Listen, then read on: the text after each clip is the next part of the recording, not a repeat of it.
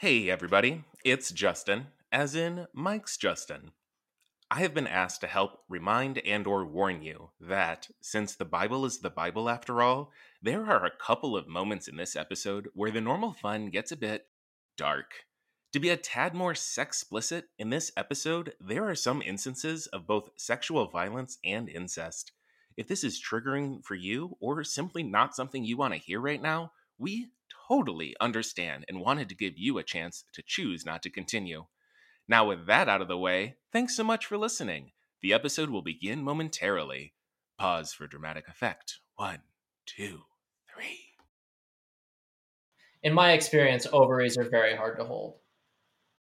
There are no rules to this podcast. There's no rules.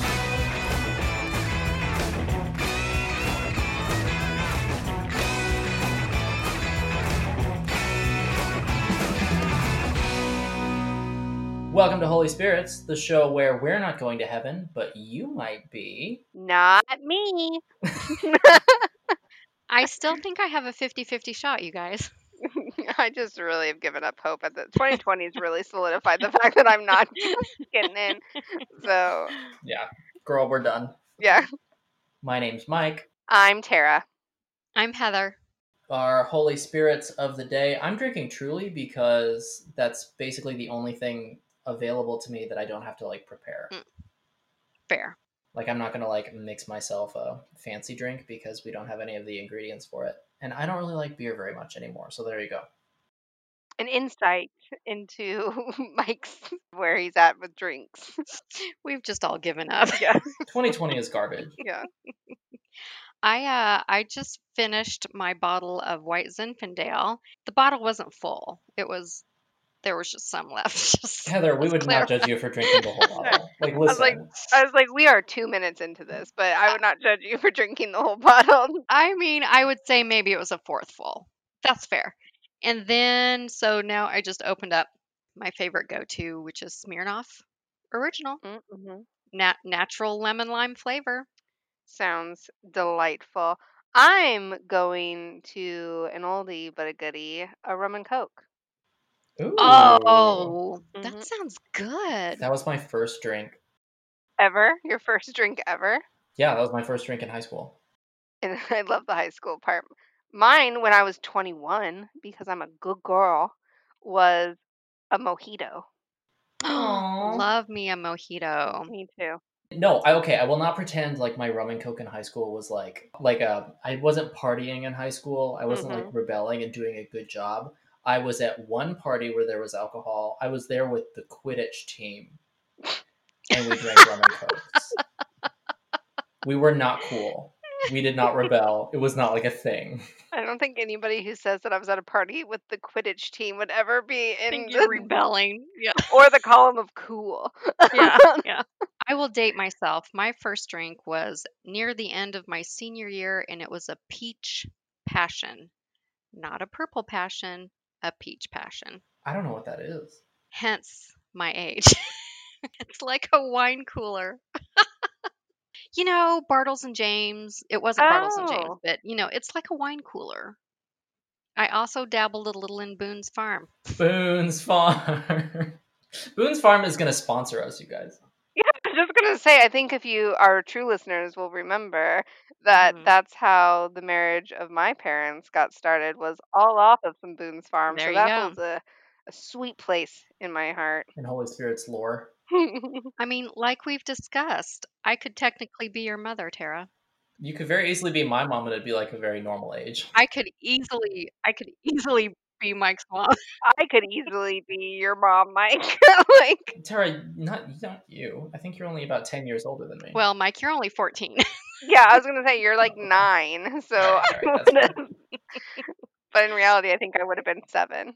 I think that we need to say on the air that this week, Tara's facial recognition confused me with her son.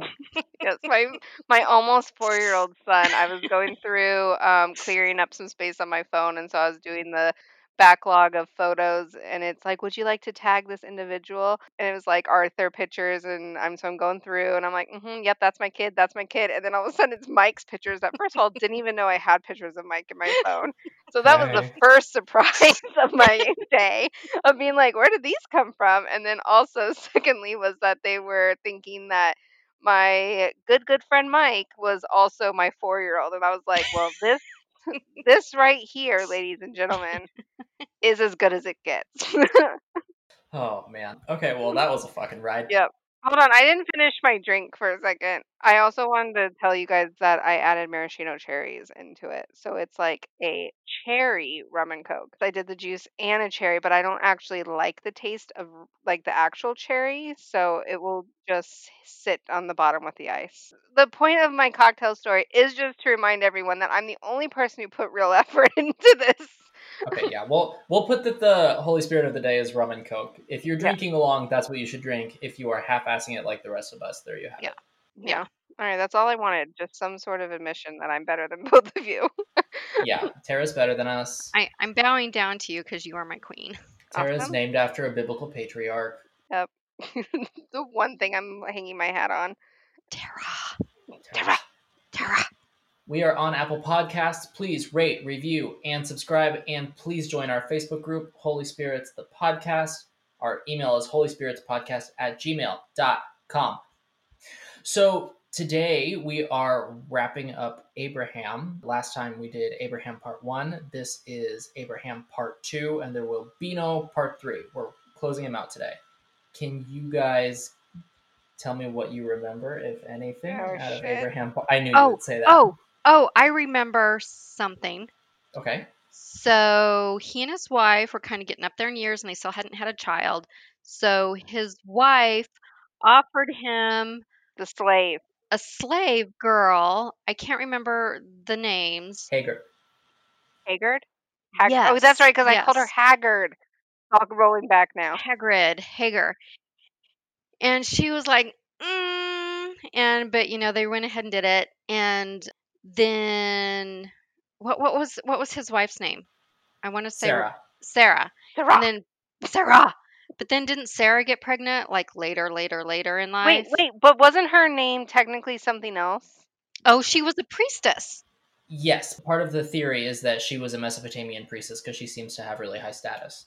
Yes, but didn't Yes. she almost like get sold to like the pharaoh or something? Yes, when they went to Egypt, yeah, she got taken to Pharaoh's harem. Because she was so beautiful. So beautiful. Yes, that And harem. Sarah was beating the slave girl, and the slave girl like ran away. Yes, and then she came back. But then the angels were like, "Listen here, you got to give that baby back. Like that's important."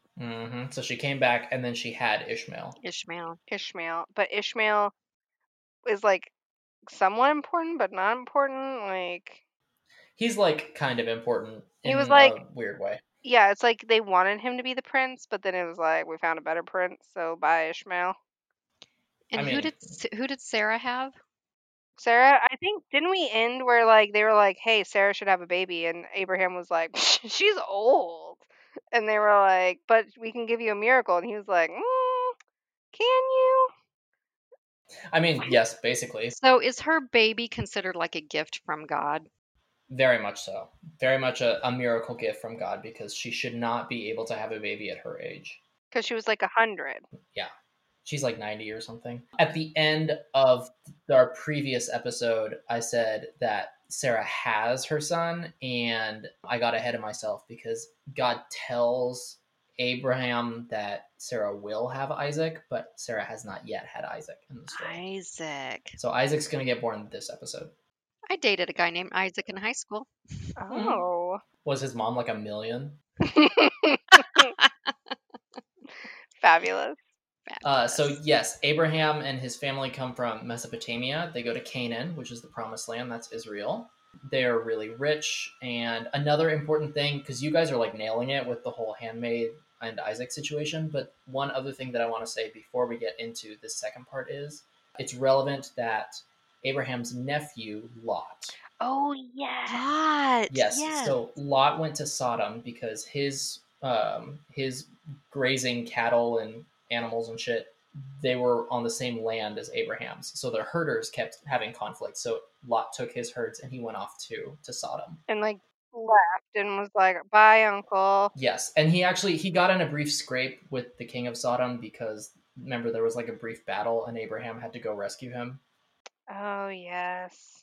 Just to kind of get us started out, I'm going to issue the warning that I texted you guys earlier, which is we're going to get into some weird sex stuff this episode. Like, I threatened sex stuff with Abraham 1, and like the Hagar thing is pretty weird, but this time we're going to like really get down to business.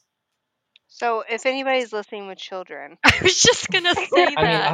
I don't really know why you would listen to this podcast with children, but if you are, no judgments. I Mike, mean, if you're a lax mother like I am, and excuse me, but we are a educational podcast. yes. Our backbone is education here. hmm I mean, the children have to learn about it somehow, some way. Yeah. Our backbone is alcohol and profanity. Hence the great education we're providing people. Yeah, Jesus. Literally. Whew. Okay, so let's go on a journey through time and space. Yes. We find ourselves in front of a tent. It is Abraham's tent, and he is chilling by the tent, and he sees three men approach. And for some reason, he immediately knows that they are sent from God. So he has some water brought so they can wash their feet because it's really dusty in the Middle East. He has Sarah go get some flour. She makes some bread. So apparently, one of these three men actually is God. He answers to Lord, which I think is interesting. It's kind of that thing that we talked about in the angels episode where it might be like an angel of the Lord, where the angel is just like a sock puppet and God is talking, but it might also be that God actually came down as a man, like whatever. Abraham gets meat and milk and curds, and they all eat. And then one of them says that Sarah is going to have a son in the next year. And she actually laughs out loud because she's so old. And she's like, that's never fucking happening. So this is Genesis chapter 18, verse 13 from the New International Version. It says, "And the Lord said to Abraham, why did Sarah laugh and say, will I really have a child now that I'm old? Is anything too hard for the Lord? I will return to you at the appointed time next year, and Sarah will have a son." But Sarah was afraid, so she lied and said, I did not laugh. But he said, yes, you did laugh. Like, that's what the fucking Bible says. Yes, you did. Yes, you fucking laugh. The Bible's so interesting. Yeah, right. I didn't laugh. No, I didn't. So then the Lord, there's this really weird thing. The Lord, like, wonders aloud to himself in the Bible, which I think is really interesting. And he wonders whether or not he should tell Abraham that he's going to Sodom. And he decides that because Abraham is so blessed, he should tell him. So he says, I've heard really bad shit about Sodom, so I'm going to go down and see if that shit is true. And Abraham says that, we all know that Sodom gets up to some bad business, but like, if there are good people in the city, then it's probably not worth destroying. So if there are 50 righteous people, that's probably worth keeping the city, because God shouldn't treat good people the same as bad people. And so then Abraham says, well, actually, now that I'm like thinking about it, what if it was like just shy of 50? Like, what if it was like 49? Like, that's ridiculous, right? Like, they're one person short and you're still going to destroy the whole city. And God's like, oh, yeah, okay. So God agrees 45 righteous people. And then Abraham's like, but what if it's just shy of 45? I mean, and so God agrees to 40, and they keep negotiating down until God says that he won't destroy Sodom if there are 10 righteous people in the city. Okay. Seems fair. I mean, that Yeah. seems like some really fair negotiation here. Yeah. I feel like we didn't even, before we flooded the whole world, we didn't even wait for that many. So, like, Yeah. It's interesting to me that, first of all, it's clearly a moralistic lesson of, you shouldn't paint everyone with the same broad brush and like punish people who are good if just because they're surrounded by bad people. But also, the thing that really gets me is how human God is in this like little piece. like that he would even have a conversation about it. Yeah, he like doubts himself before he starts talking to Abraham, and then Abraham is just like, no, you don't want to do that. And God's like, oh no, you're right, I shouldn't do that. And it's like, But what? you're God. It's almost like Abraham is tricking him.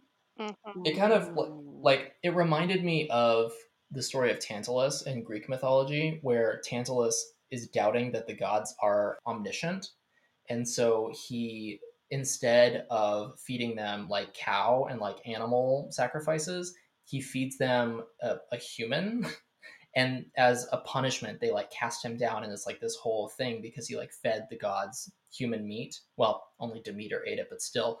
And the whole thing is that he wanted to trick gods. He wanted to like catch them and like manipulate them. And Abraham was doing that like much more successfully here. He's just like, no, I don't think you want to do that, and like does a Jedi mind trick. And God's like, oh yeah, no, sure. Totally. So God sends the other two men to Sodom. These are two angels. They walk in and they basically immediately meet Lot. And Lot greets them and he says, you guys, you have to stay with me. And they're like, no, that's fine. We can stay in the city square. Apparently it was like kind of normal to just like sleep in a public place. Just different times, I guess. But Lot's like, you guys don't want to do that. Like, come to my house, come to my house, come to my house. So they go over to Lot's house and they have a meal and everybody goes to bed. But before they go to bed, a crowd gathers, all of the men in Sodom, young and old, and they demand that Lot hand over the men so that the crowd may know them. Oh my gosh. Oh This is my. not how I expected this to happen. And so we know from Adam and Eve that know is a euphemism for fuck. Yeah. I mean, Oh my. So there's a like kind of sanitized version that says that they want to interrogate the strangers, like, who are these people who are coming? We need to get to know them. That doesn't really make a lot of sense to me. But so we have this like angry mob outside of Lot's house. And so Lot steps outside and he brings his two virgin daughters.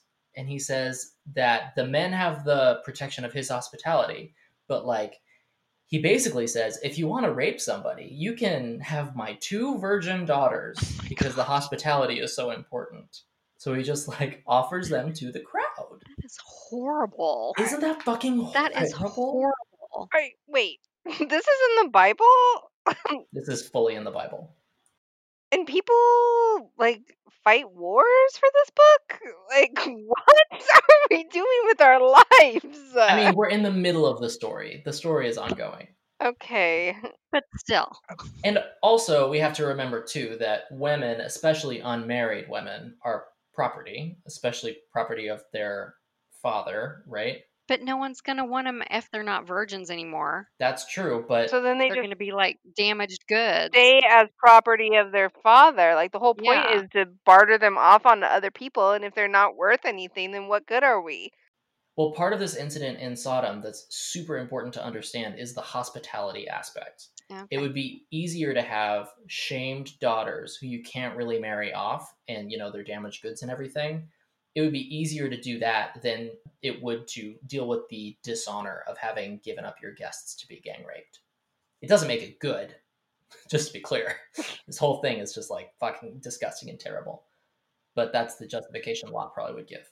But if Lot is like, I'm assuming that this is just like the norm of the people. Yeah, so whenever there's visitors, is that what they do? It's super unclear. It's kind of implied that Sodom is a shitty place. Who wrote this shit? I would never want to visit Sodom. Like, this obviously isn't where people go for like spring break. Yeah. But so the crowd is not having any of this shit. They came to rape some angels. They did not come to rape some daughters. So they're threatening Lot and they're trying to break down his door. Did they know they were angels? That's kind of unclear. It seems that they thought that they were men. Okay. But they were special men. Yeah, it's kind of unclear if they, looked any different. It's kind of implied that they look like regular men. Maybe they were just hot men. They just had a glow about them. Yeah. I was just gonna say, were they just like literally look at that ass type moment? I mean, yeah, very possibly. Oh wow. But so the men/angels, they bring Lot back into the house and they turn all the men in the crowd blind so they can't find the door. The angels. They're just like, no more seeing for you. Oh, that's a baller move. Yeah. And are the daughters safe? The daughters are safe, yes. Okay, all right. So the angels say that Lot, like they have kind of seen enough, pun intended, and they say that Lot should gather up all of his family and the belongings and everything because God is going to nuke the city. Mm-hmm. And obviously, They did not find 10 righteous men. So yeah. that didn't super pan out. So apparently the idea is that it's going to be destroyed like soon, but not like right pipe and now. So Lot goes and he tells his daughter's fiancés, because remember his daughters are unmarried, but it seems that they have fiancés. Oh. And he goes and tells them that the city is going to be destroyed, but they think that he's joking. And so they don't listen to him. But do they try to keep the daughters because they're like supposed to be theirs? It doesn't seem so. My understanding is that until they are married, the father owns the daughters, and so they don't really have a lot of say. Well, thank God for that. Yeah. Also, if they don't think the city's being destroyed, they probably don't believe that Lot is really leaving. Also, it's really unclear how they felt about the whole crowd rape situation, which is super not fucking cool. Yeah, it's like, were they part of the villagers with pitchforks and fires? I can't imagine that the angels would have let like them do it, because then they would have been blind too, the fiancés. So I'm assuming if he could go talk to them that they weren't blind. Not that you can't talk to like non-blind people, but you know what I'm trying to say. Yeah, if the fiancés weren't in the crowd, then that means that the angels left people that they didn't actually interrogate. Either the fiancés were also trying to rape the angels, or the fiancés were on the other side of the city and the angels were like, listen, we've seen 15 people. I think we're done here. Yeah, obviously nobody here will be any good. Can you imagine if you lived on the other side of that and you were all good people and you just your entire city was fucked because of the other side of town? Like, wait a minute, you just landed in the wrong part of town. And you're like, God damn it! Why didn't you come to our side? Right? Yeah. So the righteous side, I'm making this up, the righteous side of Sodom goes to sleep, and the angry rapists are still blind. But at dawn, the angels tell Lot to take his wife and daughters, and he does. He hesitates, but they lead him out of the city and they tell him to run. They tell him to run to the mountains, do not look back, and do not stop. Did he only have daughters? Yes, he only had those. I think he only has 2 daughters, if I recall correctly. Okay. Every bad movie in the world starts with, or I guess has some part to it where it's like, run and don't look back. Don't look back. Whatever you do, don't look back. Yeah. This is the origin of cool guys don't look at explosions. Yeah. Lot convinces God to let him run to a small nearby town because that little town is going to get spared so that they don't have to like chance it in the mountains. He's like, listen, I'm not a hiker. Yeah, I'm not sure if you've seen these thighs, but I don't run. It's like, oh, sweetie, I don't run. This is no Sound of Music. We're not climbing every mountain. Yeah. God rains down burning sulfur onto Sodom and Gomorrah, and he destroys everything. Oh, wait, Sodom and Gomorrah? Sodom and Gomorrah both. It's really interesting to me because it seems that Sodom is the only city that we like look at, but Sodom and Gomorrah get destroyed together. Poor Gomorrah. So I don't know if they're like a continuation of one city or like. Is it like Kansas City, Kansas, Kansas City, Missouri? Like you're just all one? That was one of my guesses. Mm-hmm. Oh man, that Gomorrah really got fucked in this. I mean, apparently did. we don't know that all the people of Sodom were bad. Yeah.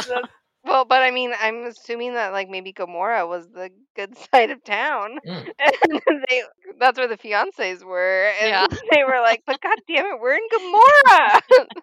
Yeah, well, in any case, God decides that all of it sucks, and so he rains down the burning sulfur. And remember, they're running away from basically explosions as Sodom and Gomorrah are just devastated in fire, and they're not supposed to look back. Lot's wife looks back, Fucking Damn bitch. which they are not fucking supposed to do, and she Mm-mm. becomes a pillar of salt.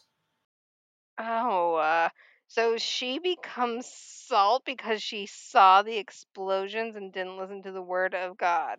Yeah, you She weren't looked supposed to look back. She God looked back. Damn it. My mom always makes reference to this moment in the Bible. It's honestly one of my favorites. She'll be like, you can't do X, Y, and Z, or you'll turn into a pillar of salt. Oh man, when I see her next week, I'm gonna totally bring that up. I feel like it's a really interesting cinematic kind of moment, right? There's this like epic destruction in the background, and she turns, but she knows she's not supposed to, and then boom, salt. How has this never been made into a movie? I don't know. I don't know if it has. I'm sure it has, actually. But actually, I do think that we should all take a second to Google Lot's wife, because I thought about doing this moment for the art review, but I googled Lot's wife and then I saw what the results were.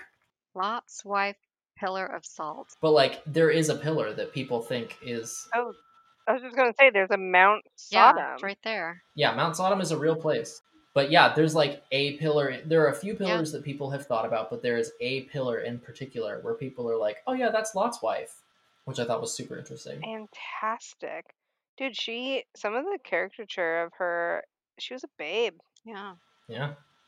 Let's just say that her husband had a lot to offer. I mean, God seems to spare Lot because of Lot's connection to Abraham. Like, remember, the angels are looking for righteous people. They immediately run into Lot and then they stop looking for people. So it's interesting that there is a family link to Abraham that implies that Abraham is especially holy, that other, like, peripherally related people seem to have some kind of protection or holiness almost by proxy. But yes, this is where we get the phrase sodomy to refer to homosexuality and specifically to anal sex. It's also possible that it's about crime and inhospitality. Like, the story isn't necessarily about the homos being homo. There isn't any gay love or like gay relationship or gay affection in the story at all. It's, about people trying to commit acts of violence against strangers. And so it's possible that the point of the story is less like burn the gays, no pride parades, and it's more like when people are, trying to violate laws of hospitality and to try to violate people against their consent, that is the crime here. This is the reason why we talk about homosexuality and gay sex. Like, this is it. It's not the only, I guess this isn't the only passage in the Bible that talks about this, but it's one of the big kind of incidents. I mean, Interesting. so I have so many opinions on why that's bullshit, but just I don't think this is the point of this. But that okay. Again, another reason why this book just has problems. Yeah. This is also, so sodomy is a legal term for the longest time, and it usually refers to anal sex, but it can also refer to oral sex and rape and like all kinds of various. It's basically like sexual deviance is the umbrella term of sodomy. And when you think about it, I mean, it's such a perfect example of, I feel like there are a lot of very conservative arguments against things like, the quote unquote gay lifestyle. And the examples that are cited are always things that, like, no one is against this. Like, you think that you're leaping to this conclusion. It's kind of like when the argument was that trans people were going to be sexually molesting children in bathrooms. And it's like, nobody wants children to be sexually molested, but that's not what we're talking about. Yeah. Yeah, like that equation doesn't equal any like right. Like, this story is bad because it's rape. Like, the gayness is completely irrelevant to the reason why we agree that it's bad. Yeah, like literally I could give a rat's ass honestly about the fact that they wanted to rape a man. It's the fact that they wanted to rape in general. Right. Right. And like as a mob, which is freaky. Yeah. It's very disturbing. I hate people. God damn it. I'm like infuriated. This biblical times story. Yeah, we're doing this whole emotional moment. I am. I'm like, God. And I'm sorry. I know that I've said things about the book being crap, and I know that we shouldn't say that because a lot of people really hold true to this book and find comfort in it. And I think that's important for people to, have whatever they need to be comfortable. But like, God damn it, this is some bullshit. But again, the interpretations are unfair, and I think we all agree that they're bad the way that they've been interpreted. Yeah. But if you look at the story as a whole, the story is about looking for righteousness in bad places, finding people who are good, and then getting them out of the bad places so that God can punish the bad people. You know what I mean? It's just one of those things where you can kind of see what you want to see out of this, and it makes sense that this is a story that could bring people comfort in times of trial or comfort in general, even though it's also being used to inflict hardship on other people. Yeah, I mean, people are gonna be. I get that. Like, people are gonna be like, okay, well, I'm a good person in a bad world. Like, obviously, I'll be protected and blah blah blah. But at the expense of what? Yeah. Anyway, Yeah. okay. Okay. So we're gonna stick with Lot and his family for just a sec. So Lot ran off to a town, Yes, a and his little wife is town, Salt. and his wife is Salt, so she is out of the picture. But his daughters are safe and still virgins. Yes, that is correct. Thank God. But their fiancés are dead, so they're single. I mean, Hey. but good for them. It seems like they dodged that bullet. Right? I forgot. Oh, I forgot to say the story of Lot's wife seems to be a kind of folk tale that accounts for a natural phenomenon. It's kind of like, do you remember the Devil's Tower? No. No. Well, anyway, the Devil's Tower it's a thing in Wyoming. It has like vertical ridges on it just because of the way that the stone is worn, and like the local Native American legend is that like a bear was trying to climb on top of it to get at like a child or something, and its claws like scratched down, and that's why it has the vertical ridges. In the same way, like it seems that this is a folk tale that accounts for a pillar of salt. Is, oh no, that's not just any pillar of salt that like we kind of can't explain why it's there because rocks are weird and erosion and blah blah blah. That's Lot's wife. You know what I mean? Okay, so yes, we're keeping with Lot and family. So they leave the little town. Apparently, they go there because Lot is. I mean, I guess he was probably just not a very good mountaineer, but they decide to leave because he's kind of too afraid to stay, which, I find that very understandable. The nearby metro had just been devastated in an act of collective punishment, so I can see why he wants to stay away from, like, other people. Yep. Is he gonna go home to Uncle Abraham? So they decide to go into the mountains. God damn it! That's where they didn't want to go, and that's where why you sacrificed your wife. You Yeah. I didn't mean, want he to. didn't sacrifice her, she turned around. Yeah, but if they would have gone to the mountains, she wouldn't have felt the need to turn around. He set her up I for failure. This is all I Lot's fault. super don't agree with that, but whatever. Anyway, so there's no wife, we have no fiancés, so it's just Lot and the daughters. So they get to the mountains, and I guess they're just kind of chilling up there. And the daughters start talking about how there are no men to give them children. Oh no. And it seems that in some interpretations, they think that they might be the last people on Earth, which is weird and I don't really get, but that's kind of a pervasive interpretation. But I anyway, don't like where this is going. they got no husbands, and they're like, everyone else in the world is having babies, so they get Lot drunk. Ugh. They pour him a lot of wine on 2 consecutive nights, and on each night, one of the daughters Ugh. gets to Raped their business. daddy. Yeah. Oh my God. Oh, Ugh. poor choice. Wait. Yeah. Okay, so they feel as though it's their duty to repopulate the world. Yeah. Okay. Either they want to repopulate the world, or they're just like, I want to have kids. Meh. But either I way, need somebody to love me, daddy. I Some mean, serious daddy issues. Yeah, man. so, according to the text, he doesn't know when they lie down or when they get up. So he's so drunk that he like doesn't really he blacks out for the entire experience. But then there are some arguments about the exact spelling of the Hebrew text, apparently based on the like lettering and the diacritics used.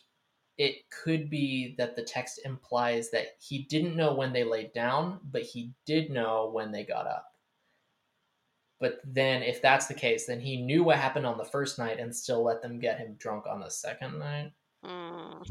And then there are even people. This is kind of a wild theory, based on a like later passage that says that if you like lust after fornication, you will consume your own flesh. So based on that, they think that he was lusting after his daughters.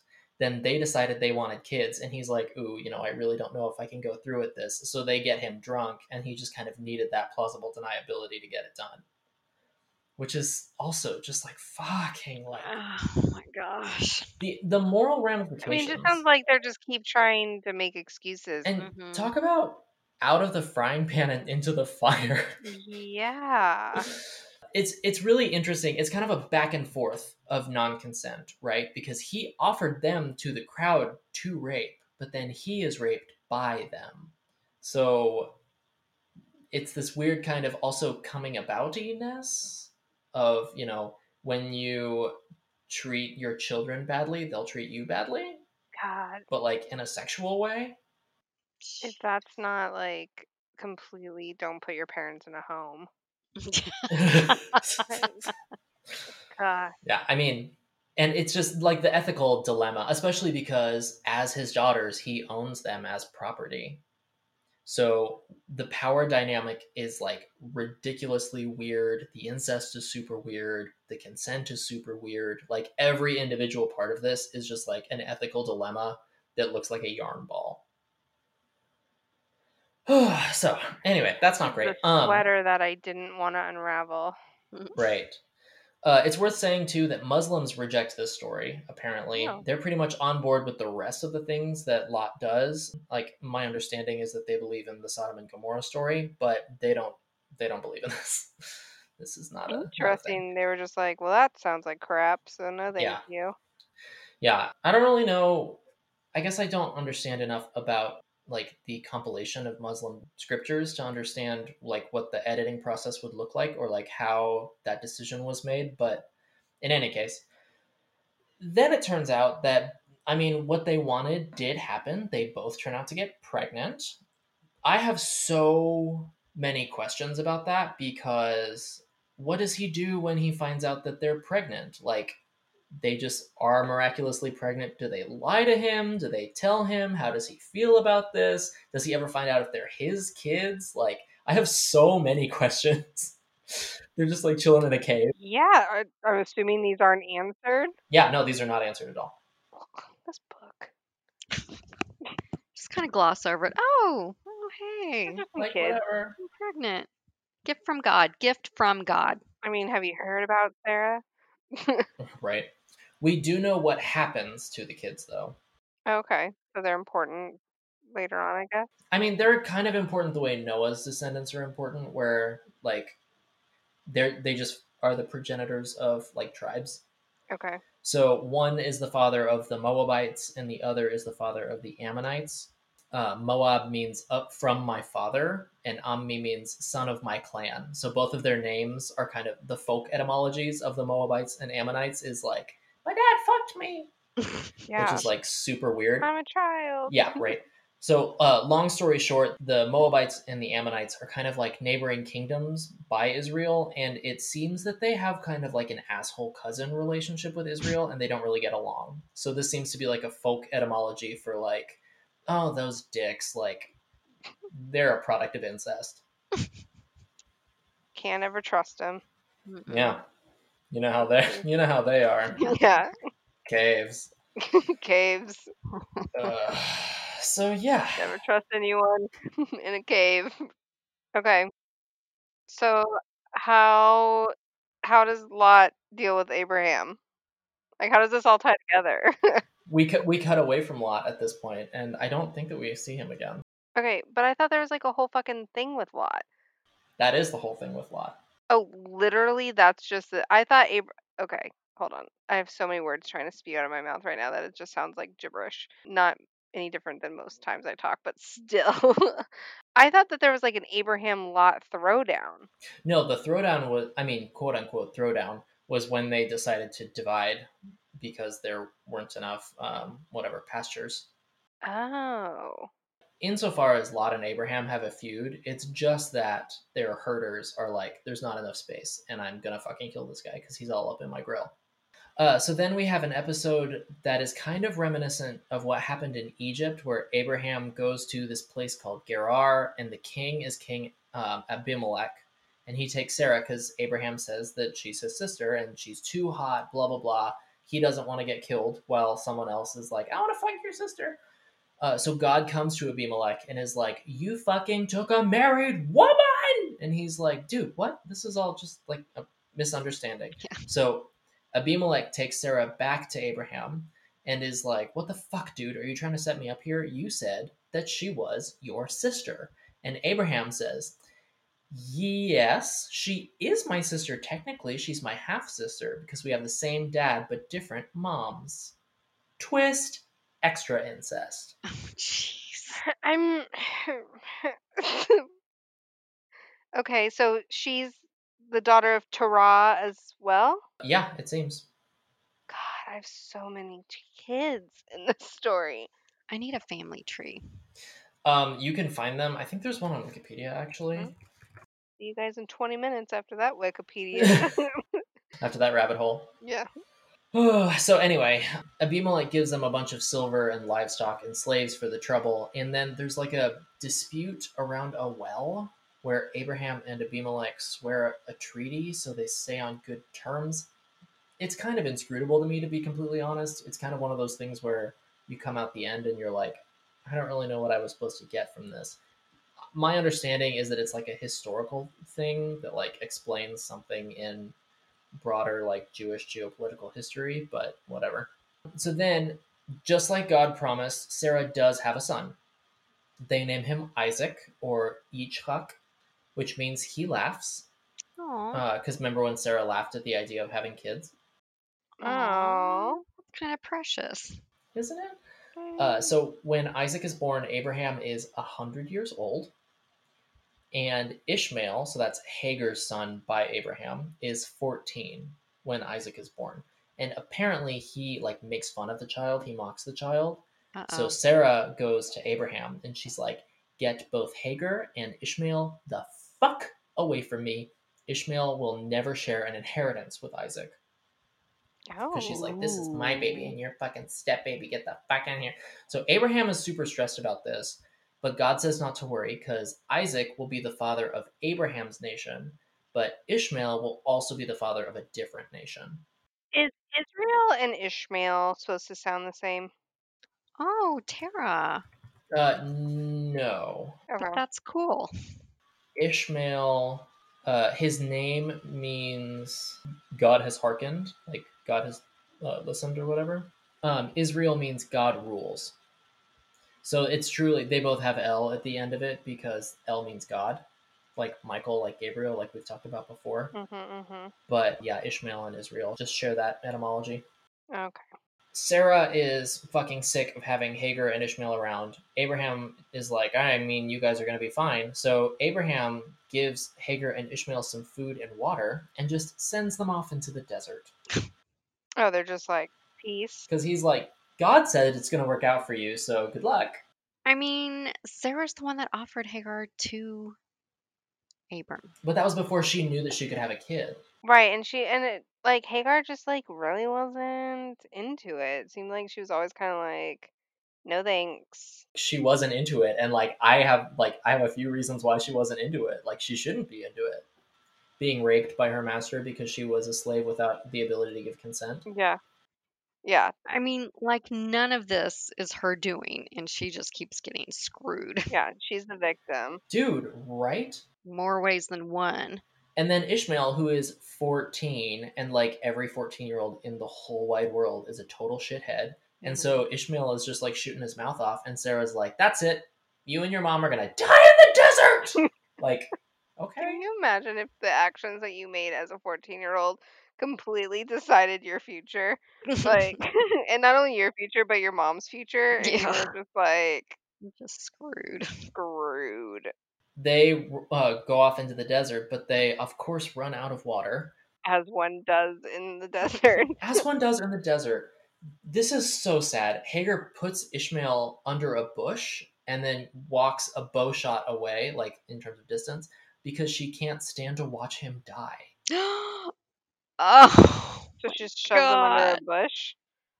Well, she puts him somewhere where he'll be in the shade and then walks away so that he can so that they can just die in the desert without having to watch each other die. Oh my god, that is Isn't that just heart-wrenching. That's heart-wrenching. Oh my god, but you guys want to know how fucked up my brain is? I'm thinking if there's a bush in the desert, that means that they digged enough that there would be water source for them to be able to live. So honestly, but a lot of those desert plants are really hardy. Like they don't need much water. Yeah. So it's very possible that it would just be dry roots. That's true. All right, fine. It's the super sad scene, but then God comes to Hagar and he says that he could hear Ishmael crying, and he shows them a nearby well, so they both survive, so that Ishmael can grow up to become a great nation. Of Israel? So he grows up in the desert. He learns to be an archer, and he marries an Egyptian, which, remember, his mom is from Egypt, so that's relevant. And then traditionally, his descendants include the Arabians. Oh, okay, I'm into this. Which, like, we've kind of touched on before, how Judaism kind of identifies with Jewish ethnic identity in the same kind of way, but also kind of differently, because Islam tends to have a lot more conversion than Judaism does. But for a lot of Arabs, the tradition of Islam and being Muslim is kind of paired with their Arabic identity. Like, it's very complicated. And so, like, insofar as being an Arab makes you a Muslim, the justification in Islam of having Ishmael as the, progenitor of the Arabians, that means that you have an ethnic link in addition to a religious link, if that makes sense. Yeah. So anyway, that's the last that we hear of Hagar and Ishmael too. Is just that they kind of go off and do their own thing, and there's an offshoot of Abraham's genetics that are around. There are so many loose ends to the story. Well, it's kind of like the Noah story, where they're trying to, the Jewish people who are composing these stories, like, they're probably trying to explain their relationships to people around them, like Yeah. we saw with the Moabites and the Ammonites. So, it's possible that they just saw that the Arabians also spoke a Semitic language, and they were like, I wonder if we're related to you. You know what I mean? Like, We're half siblings. I mean, who can say? Yeah. But a lot of these stories are in circumstances like that. I'm not saying that was the exact circumstance. Sure. All right. I understand. So incoming, probably the biggest of our anecdotes of today. Okay. So this is Genesis chapter 22. God calls out to Abraham. God's like, Abraham! And Abraham's like, what? And God says that Abraham needs to take Isaac, Abraham's only son, whom he loves, up the mountain of Moriah, which is in Jerusalem, and sacrifice him. I was like, here it comes. Oh, Mhm. that was unexpected. Okay. Yeah, if you like Google Abraham or Isaac, this is usually the picture that you find, is this scene. So they walk 3 days to this mountain, and they leave the servants behind, all the servants at the base of the mountain, while Abraham go on a little father and son hike. Oh. And Abraham is over 100 years old. How old was Isaac? It doesn't say. It might say that he's like a youth. So, 12, 14. Okay. So about Not the same old. time that he tried to kill Ishmael. Right? He really doesn't want them to get past that preteen It time. really doesn't. Yeah, Abraham is Puberty's puberty. a bitch. Yeah. Man. He's like, God damn these teenagers. Abraham is the patron saint of acne. Yeah. Yeah. Raging hormones. So, also, Isaac is carrying the wood on which he is going to be sacrificed and burned, which is like such a cruel detail. Jeez. It's like carrying the cross. Exactly. We'll talk about that in a sec. Okay. But so as they're walking up this mountain on like a father-son hike, and Abraham singing Girl Scout songs, and Isaac's like, hey, wait a minute, where's the offering? Hey, wait a second. Do we have any songs from church camp about this? Oh, yeah. I only have Father Abraham had many sons. I don't have anything about like the sacrifice. I don't have anything about Sodom and Gomorrah. I'm out. Ugh, man. All right. It's disappointing, but I know. Take it up with my mom. All right, I'll call her. yeah. Let's call Mary right now. Mary! So anyway, Isaac is like, where's the offering? Like, I thought that we were having a barbecue. I see no barbs to cue. And Abraham replies that God will provide the lamb for the offering, which is such a sweet little lie. Such a sweet little lie. A sweet baby lamb.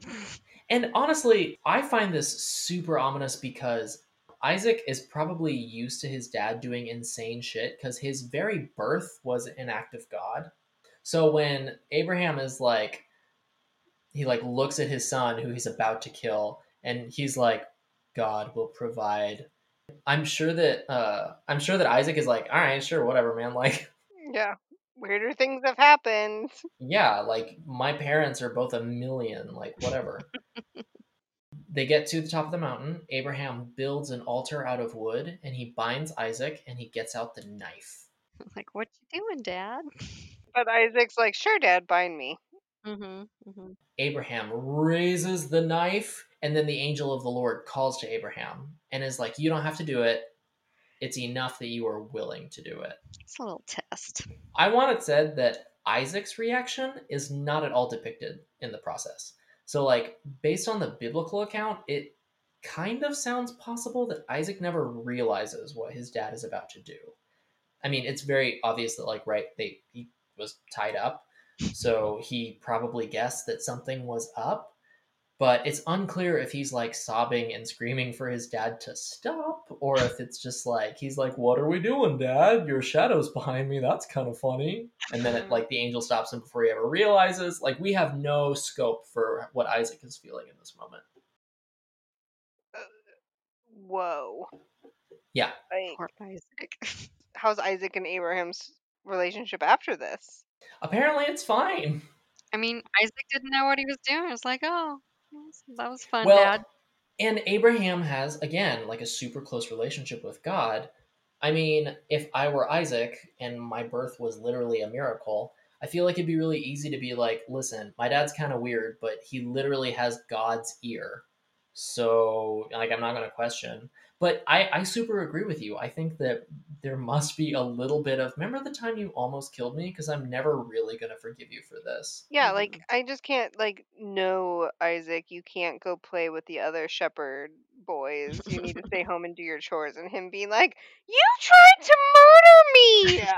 I Right? get to do what I want. Really? Right. So Abraham looks out, and after the angel stops him, Abraham looks out and he sees a ram with its horns caught up in some bushes, so it can't escape. And so he sacrifices that instead. Instead of just freeing it. Yeah, well, they need a sacrifice, and he can't kill Isaac.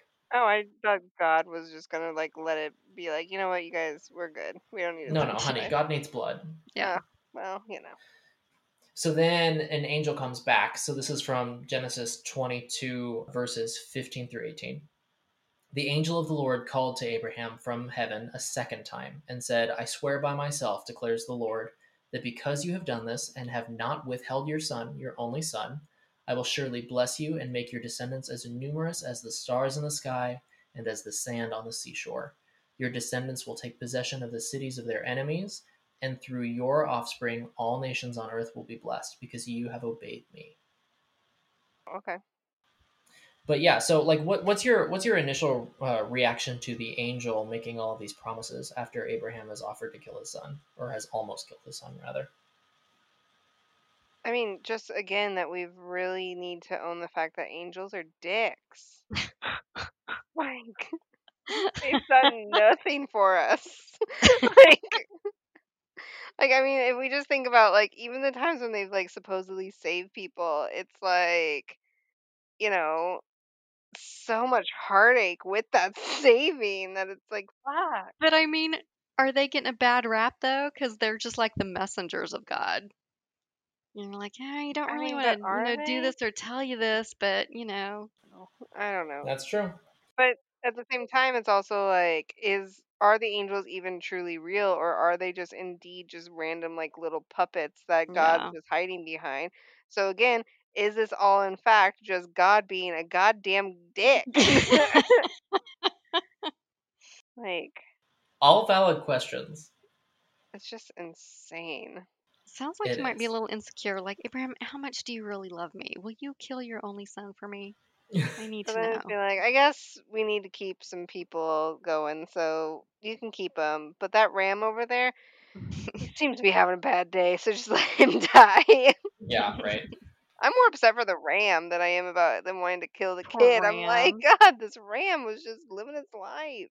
first of all, I think loyalty to God with the understanding that God has the plan is like clearly a part of the story, right? You get asked to do something that you think is going to be terrible, but then it turns out, you know what I mean? Yeah. There's a really prevalent theory that Abraham knew that God was going to protect Isaac, or alternately, that once Abraham sacrificed Isaac to prove his loyalty to God, that God would resurrect Isaac. That somehow Abraham would have had the faith to be like, I know God, I know him really well, and he is all powerful, so he's probably trying to prove a point, but that he wouldn't fuck me over that bad. And so when I kill Isaac, either he's going to save Isaac or he'll just bring him back for me and it'll be fine. Which is a lot of faith to have, and the story does not say that explicitly. Yeah. But that's one of the theories, is that Abraham isn't being callous by trying to kill his son. It's that Abraham knew that it'd be fine. But even if, wouldn't Isaac be like, "Oh my gosh, you killed me." Yeah, yeah, but you came back to life. It's fine. No, you killed me. Yeah, I would have a hard time Mm. bouncing back from that. Yeah, Dude, me right? too. Yeah. If there's anything that we've learned, especially in these two Abraham episodes, it's that there's not a lot of like mental health in the Old Testament. Like, these people are traumatized. They have all kinds of anxiety disorders. Like, I would not blame all of them for having quite a lot of therapy. Yeah. Yeah, totally. And I will say, too, that it's possible that there are earlier versions of this story where Isaac does die. Isaac. Thank you. Thank you for laughing. Yeah, I'm like, you needed that. There are two separate interactions with the angel, right? Because the angel stops Abraham from sacrificing Isaac. So he just doesn't. He like cuts Isaac loose, presumably, and then he sacrifices the ram. And then the angel comes back to be like, oh yeah, by the way, since you were willing to kill Isaac. And it's like, we're done with that now. We're like fully into Yeah, ram we killed the butchering. ram. Yeah, like, catch up. So the idea that there are two separate angel interactions seems kind of weird. Like, you would think that the angel would be a little bit more efficient about things. So part of the kind of theory and the scholarship is that there was probably an older version of the story. It's possible that Isaac actually does die in the older version of the story, or that, there are several versions that kind of got piled onto each other, and for some reason the angel coming to stop him and then the angel coming to bless him, those two details ended up staying separate, even though, maybe there was one where the angel stopped him, and maybe there was one where the angel came and blessed him after he killed Isaac. Like, we don't know. Yeah. I mean, either way, man, these are some interesting reasons to get blessed. Right. All I want are my student loans to be forgiven. Oh man, me too. So I will say, right before we do our art review, that there is also a really important Jesus connection. Oh. That later, I mean, obviously the story of Abraham exists long before the story of Jesus. Jesus almost certainly heard about it. They walk to the mountain for 3 days. Remember, Jesus dies and is resurrected on the third day. Were they on Mount Olive? They were not on Mount Olive, no. Oh. But they were in Jerusalem. That would have been amazing. I was like, oh my gosh, this is all about me. No such luck. Yeah. But you will also notice that, so traditionally Jesus carries the beam of the cross, like the horizontal part, and they like make you, apparently it was like a thing that they would make you carry it through. It was really heavy, so you'd carry it through the streets and people would like throw shit at you, like it was a humiliation thing, because everything about crucifixion is fucking gruesome and terrible. And so the idea that Isaac is carrying the wood that he's going to be sacrificed on, and the sacrifice to God, he's the only son of a holy figure, right? He's, the beloved son of the Father. So all of these things, later Christian traditions will kind of touch on these details and be like, look how fucking conspicuous this is, that Isaac's sacrifice is so similar to God's. And just like with Isaac, Jesus doesn't actually like die and stay dead. Like, Jesus comes back. In Isaac's case, he never dies in the first place. Yeah. Unless that was all a change in story anyway. Yeah, which is also possible. So now it's time for our art review. Okay, I'm ready for this. So this one is by Rembrandt van Rijn, who is a Dutch painter in the 1600s. And the angel is a ginger again. Yes. So this is the scene where the angel is stopping. This is like when people paint Abraham. This is usually, like I said, the scene that they choose. It's the angel stopping Abraham from sacrificing Isaac. So the angel is at the top of the painting. He's holding Abraham's wrist, and so Abraham is dropping the knife. And with the other hand, the angel appears to be threatening to karate chop Abraham in the face. And Abraham's looking at her like, "What? I'm doing what God told me to do." It literally looks like that this angel is about to like just slap just him slap the across. crap out Yeah. of him. Yeah. Like, God damn it! I told you not to kill your son. I said you didn't have to. And he was like, but He's like, "But no, I wanna. God yeah, told me to." but I'm really not trustworthy. Yeah. So And Abraham's looking like Santa's worst younger brother. dude, Like he's clearly old as balls and like is like, what? Fuck. I was trying to kill my son, but I thought I was supposed to. yeah, like what? All I want to do is good, but I'm old. Yeah. And one of the things that I really want to point out in this particular painting is that we've talked about the two figures, but the third figure at the bottom, Isaac, Yeah. is bound with it looks like such an interesting position for him to be laying in. His hands are bound behind his back and he's laying on top of them. The position of his legs makes it look to me like he's been squirming. Yeah. And I think the most telling thing about this painting is that Abraham's hand is obscuring Isaac's face. He's like holding him by his face. Yes, and also Yeah. suffocating him. Yeah. Yeah, and it's very much the dehumanizing thing of like, I can't look at you as I kill you. Yeah. He's dropping the knife apparently right on top of Isaac's stomach, which Yeah. hopefully that doesn't hit too hard. Yeah. Yeah.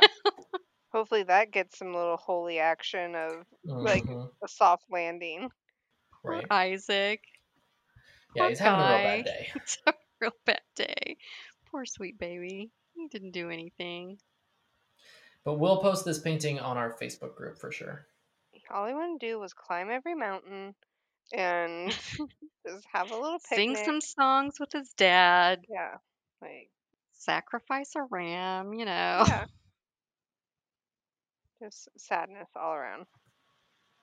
Yeah, but again, just like with Sodom, it's an example of a story that is like super grim, but if you try to kind of zoom out of it, it's a story about how God has a plan, and even when things look like they're going to be bad, they'll turn out to be fine. Again, everyone in the story needs therapy, but Who doesn't? it's also a story about how you can be doing something and be like, I'm faced with an impossible choice and everything is the worst. But then by the end of it, God will figure it out for you. God will always save the day. But God's the one that put you in that position. Yes, he is. That is correct. Why can't you be more supportive, Heather? Yeah. So yeah, All right. that's the story of Isaac nearly getting sacrificed. But not really caring. Well, I'm sure that his therapist cared. Gosh, it's just horrible. All over the place. Yeah. This is a dark episode.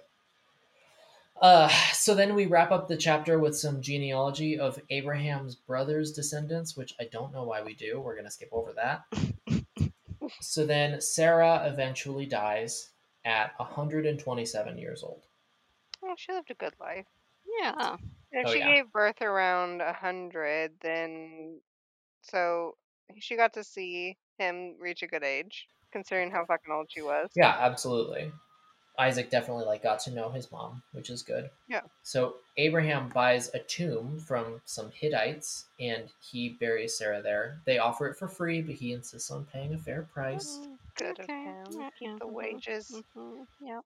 Yeah, economy. And so that tomb actually is I believe it's called the Tomb of the Patriarchs, and it is a real place. Traditionally, the Tomb of the Patriarchs in Hebron in the West Bank. Did they find remains there? I don't know. Okay. But anyway, that's traditionally where Sarah is buried. And spoiler alert, Abraham will also be buried there. Oh, good. So they get to rest together. Yeah. Forever. Abraham realizes, no mom and dad's getting on with the age, so he has one of his senior servants come to him, and he asks the servant to swear an oath to get Isaac a wife, not from among the Canaanites, because remember the Canaanites are cursed because of that Noah situation. Mhm. So he has the servant go to Abraham's home country in Mesopotamia. So he has him swear the oath, and he says, "Put your hand under my thigh." Would someone like to guess what that means? Put your hand under my Grab my ass? It means penis. It means penis? What? From everything that we've heard, why did we not get that, Tara? Why? I was gonna say. Honestly, This is the weird sex episode, you guys. I'm really disappointed in myself. So it's like literally grab hold of my penis and swear that you're gonna find my kid's wife. Yeah. Oh my god. Circumcision is sacred. It's Oh one my of God. Abraham's big things with God. So his dick is a spiritual object, so to speak. It's like swearing on a Bible. Oh yeah, because Abraham got circumcised, right? He was the first one. Yeah, he was circumcised, and so was Ishmael. So were all the people in his household. So were all the people in his household. That's right. And so of course Isaac was. Mhm, Yeah, mhm, because Isaac was born afterward, and yeah, it's certain that he was circumcised. mhm. But it's like a thing that you make oaths holding something sacred. It's why we swear in, like, people who serve in Congress in the U.S. They usually put their hand on a Bible or like a legal book of some kind, like something that is of high importance and is sacred. What would you guys choose Uh, to be sworn in on? 50 Shades of Grey. the Iliad. The Iliad. I would probably do a picture of Ruth Bader Ginsburg. Just like Oh, a yeah. get like a 24 by 36 portrait and just be like, will you hold that there? And Kamala Harris's knees are shaking. She's like, are you done yet? And you're like, I swear. And I'm like just like caressing her face on the picture. I'm just like, I swear to you, I love you. I also want to say, so you make oaths holding something sacred. This is why the word testify and the word testicle are similar, because testis means witness. So it was literally a thing that, Say that again? Wait, Testes what? means witness? Testis in Latin means witness. So you testify, you bear witness, and the testicle is the thing with which you bear witness. It was a thing that if you were testifying to court in ancient Rome, you swear by something that's like incredibly important to you and resonates with you personally. Your ability to reproduce and like carry on the family name is like a very big deal. So they would hold their balls to swear themselves in often. Oh, that is my. amazing. So really, if I get sworn into office, I should just get like Clay's testicles and just grab those.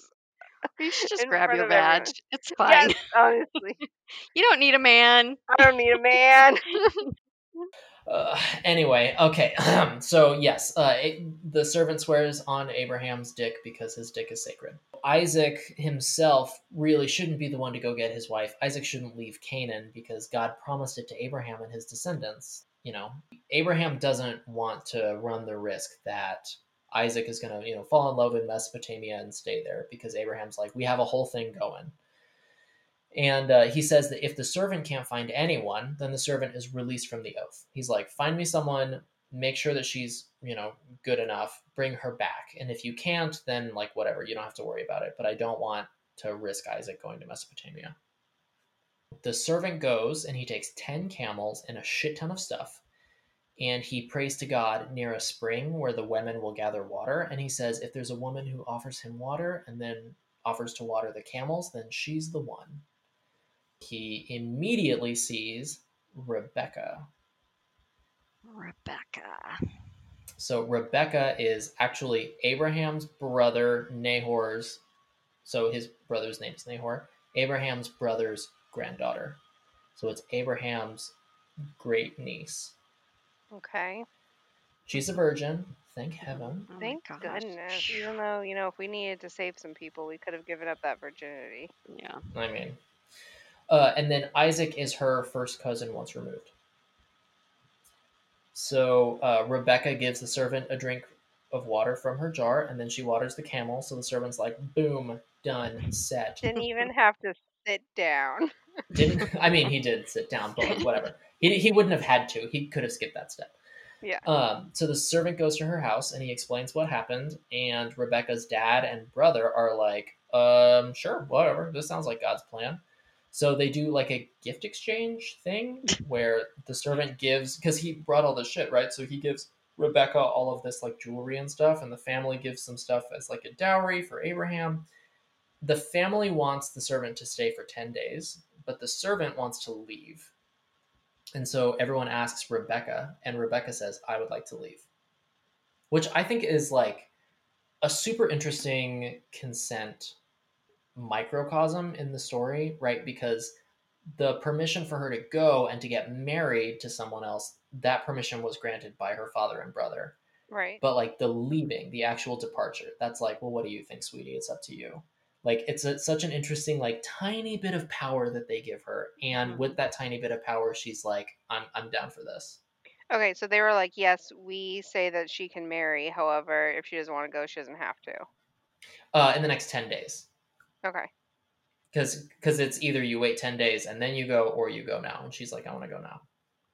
Okay. So it doesn't look like they gave her like the full choice of like, do you want to not get married to this guy?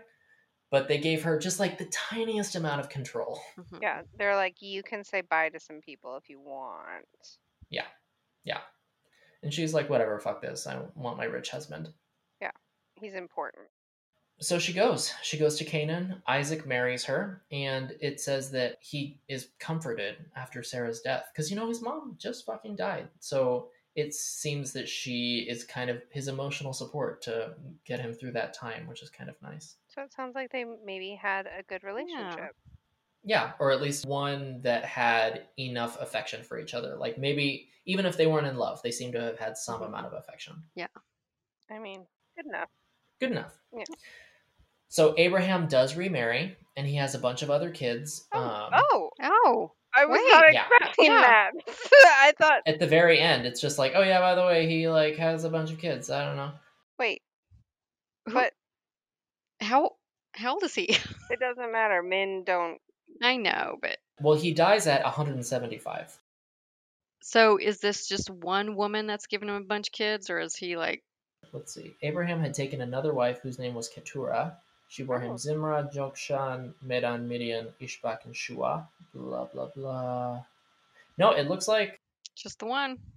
Well, it says Abraham left everything he owned to Isaac, but while he was still living, he gave gifts to the sons of his concubines and sent them away from his son Isaac to the land of the east. So it sounds like he only married one woman, but he had a bunch of concubines. Mm-hmm. Interesting.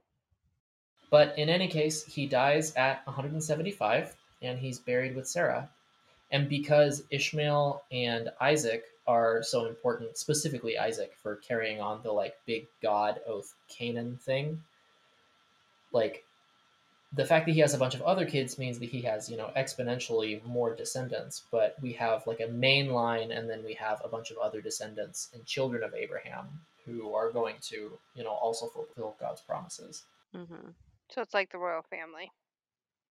Kinda, but it's more like if, he's more like light-sided Genghis Khan. Yeah. Because Genghis Khan was just a huge rapist, and that's why I think it's a third of Chinese men have some of his DNA. Mhm. Like, he significantly altered the gene pool of the world. But, it's more like that, but not with the warlord rape and pillage kind of thing. It's more like God promised me I'd have a lot of descendants kind of thing. Interesting. That's fascinating that that was such a plot twist that I wasn't expecting, that he was going to Yeah. marry again and have more children. Like, because the whole time I felt like God was like, you're going to have kids. And he was like, I mean, I had the one, but then you Mhm. came out of nowhere and was like, Sarah's going to have one. And then it was like, all right, well, now I got to get rid of the first one because that pisses off Sarah. So I'll throw him in the desert. And then we have our sweet baby angel Isaac, and it's like But then he's playing it fast and loose by the end of his life. right, but then all of a sudden it's like he secured the dynasty that he's just like, well, Sarah's dead. Gotta have those kids that God promised me all those years ago. I was gonna say, at least he's, he said that he was gonna have a bunch of kids.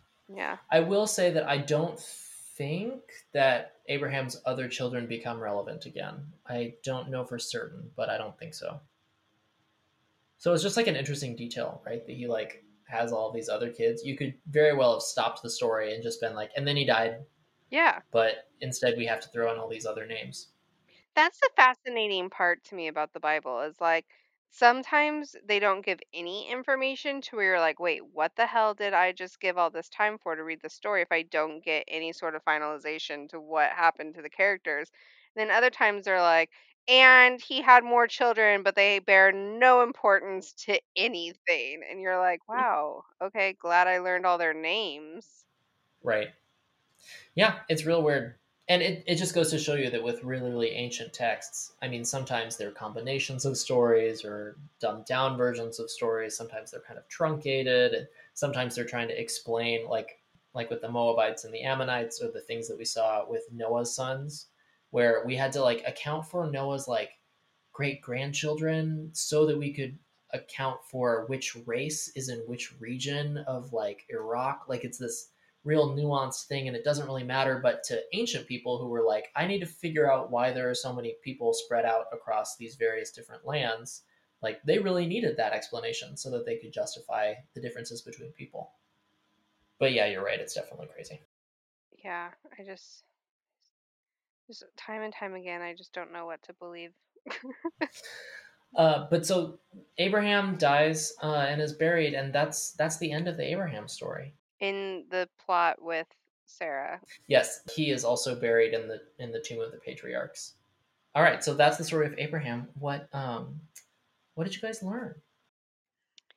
Honestly, I learned that I've been right all along in questioning what the hell we're doing with this whole thing of the Bible. And that, God's going to make a lot of promises. And at any point, he can turn back and be like, well, that's not what I really wanted you to do. So, like, it's fine. That's what I learned. That's a deeply cynical read, but okay. Oh, what did I learn? Be a good person or you are fucked. We also learned about testicles. Oh, yeah. We Thank did you, learn a lot about Tara. testicles. Yeah. Learned about testicles and testifying and swearing on testicles and sacred penises. Yeah. How sacred the penis is. Mm-hmm.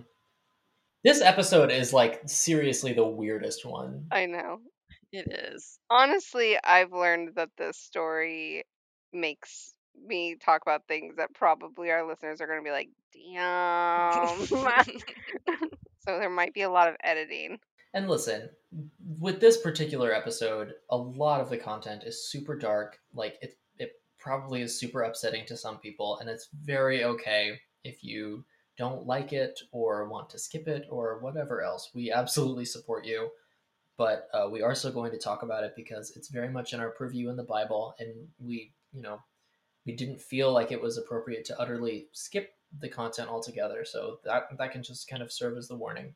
Well, Yeah. and I think it's important that we hold true to the fact that one of the reasons why we do this is because, well, at least for me, is because, as somebody who was not educated in the sense of that there are positivity to the Bible. It was just always like, yeah, that's a thing that people like, and you don't have to, Tara. That it just is interesting to me when it's something so absolutely like backwards in the way that I look at it.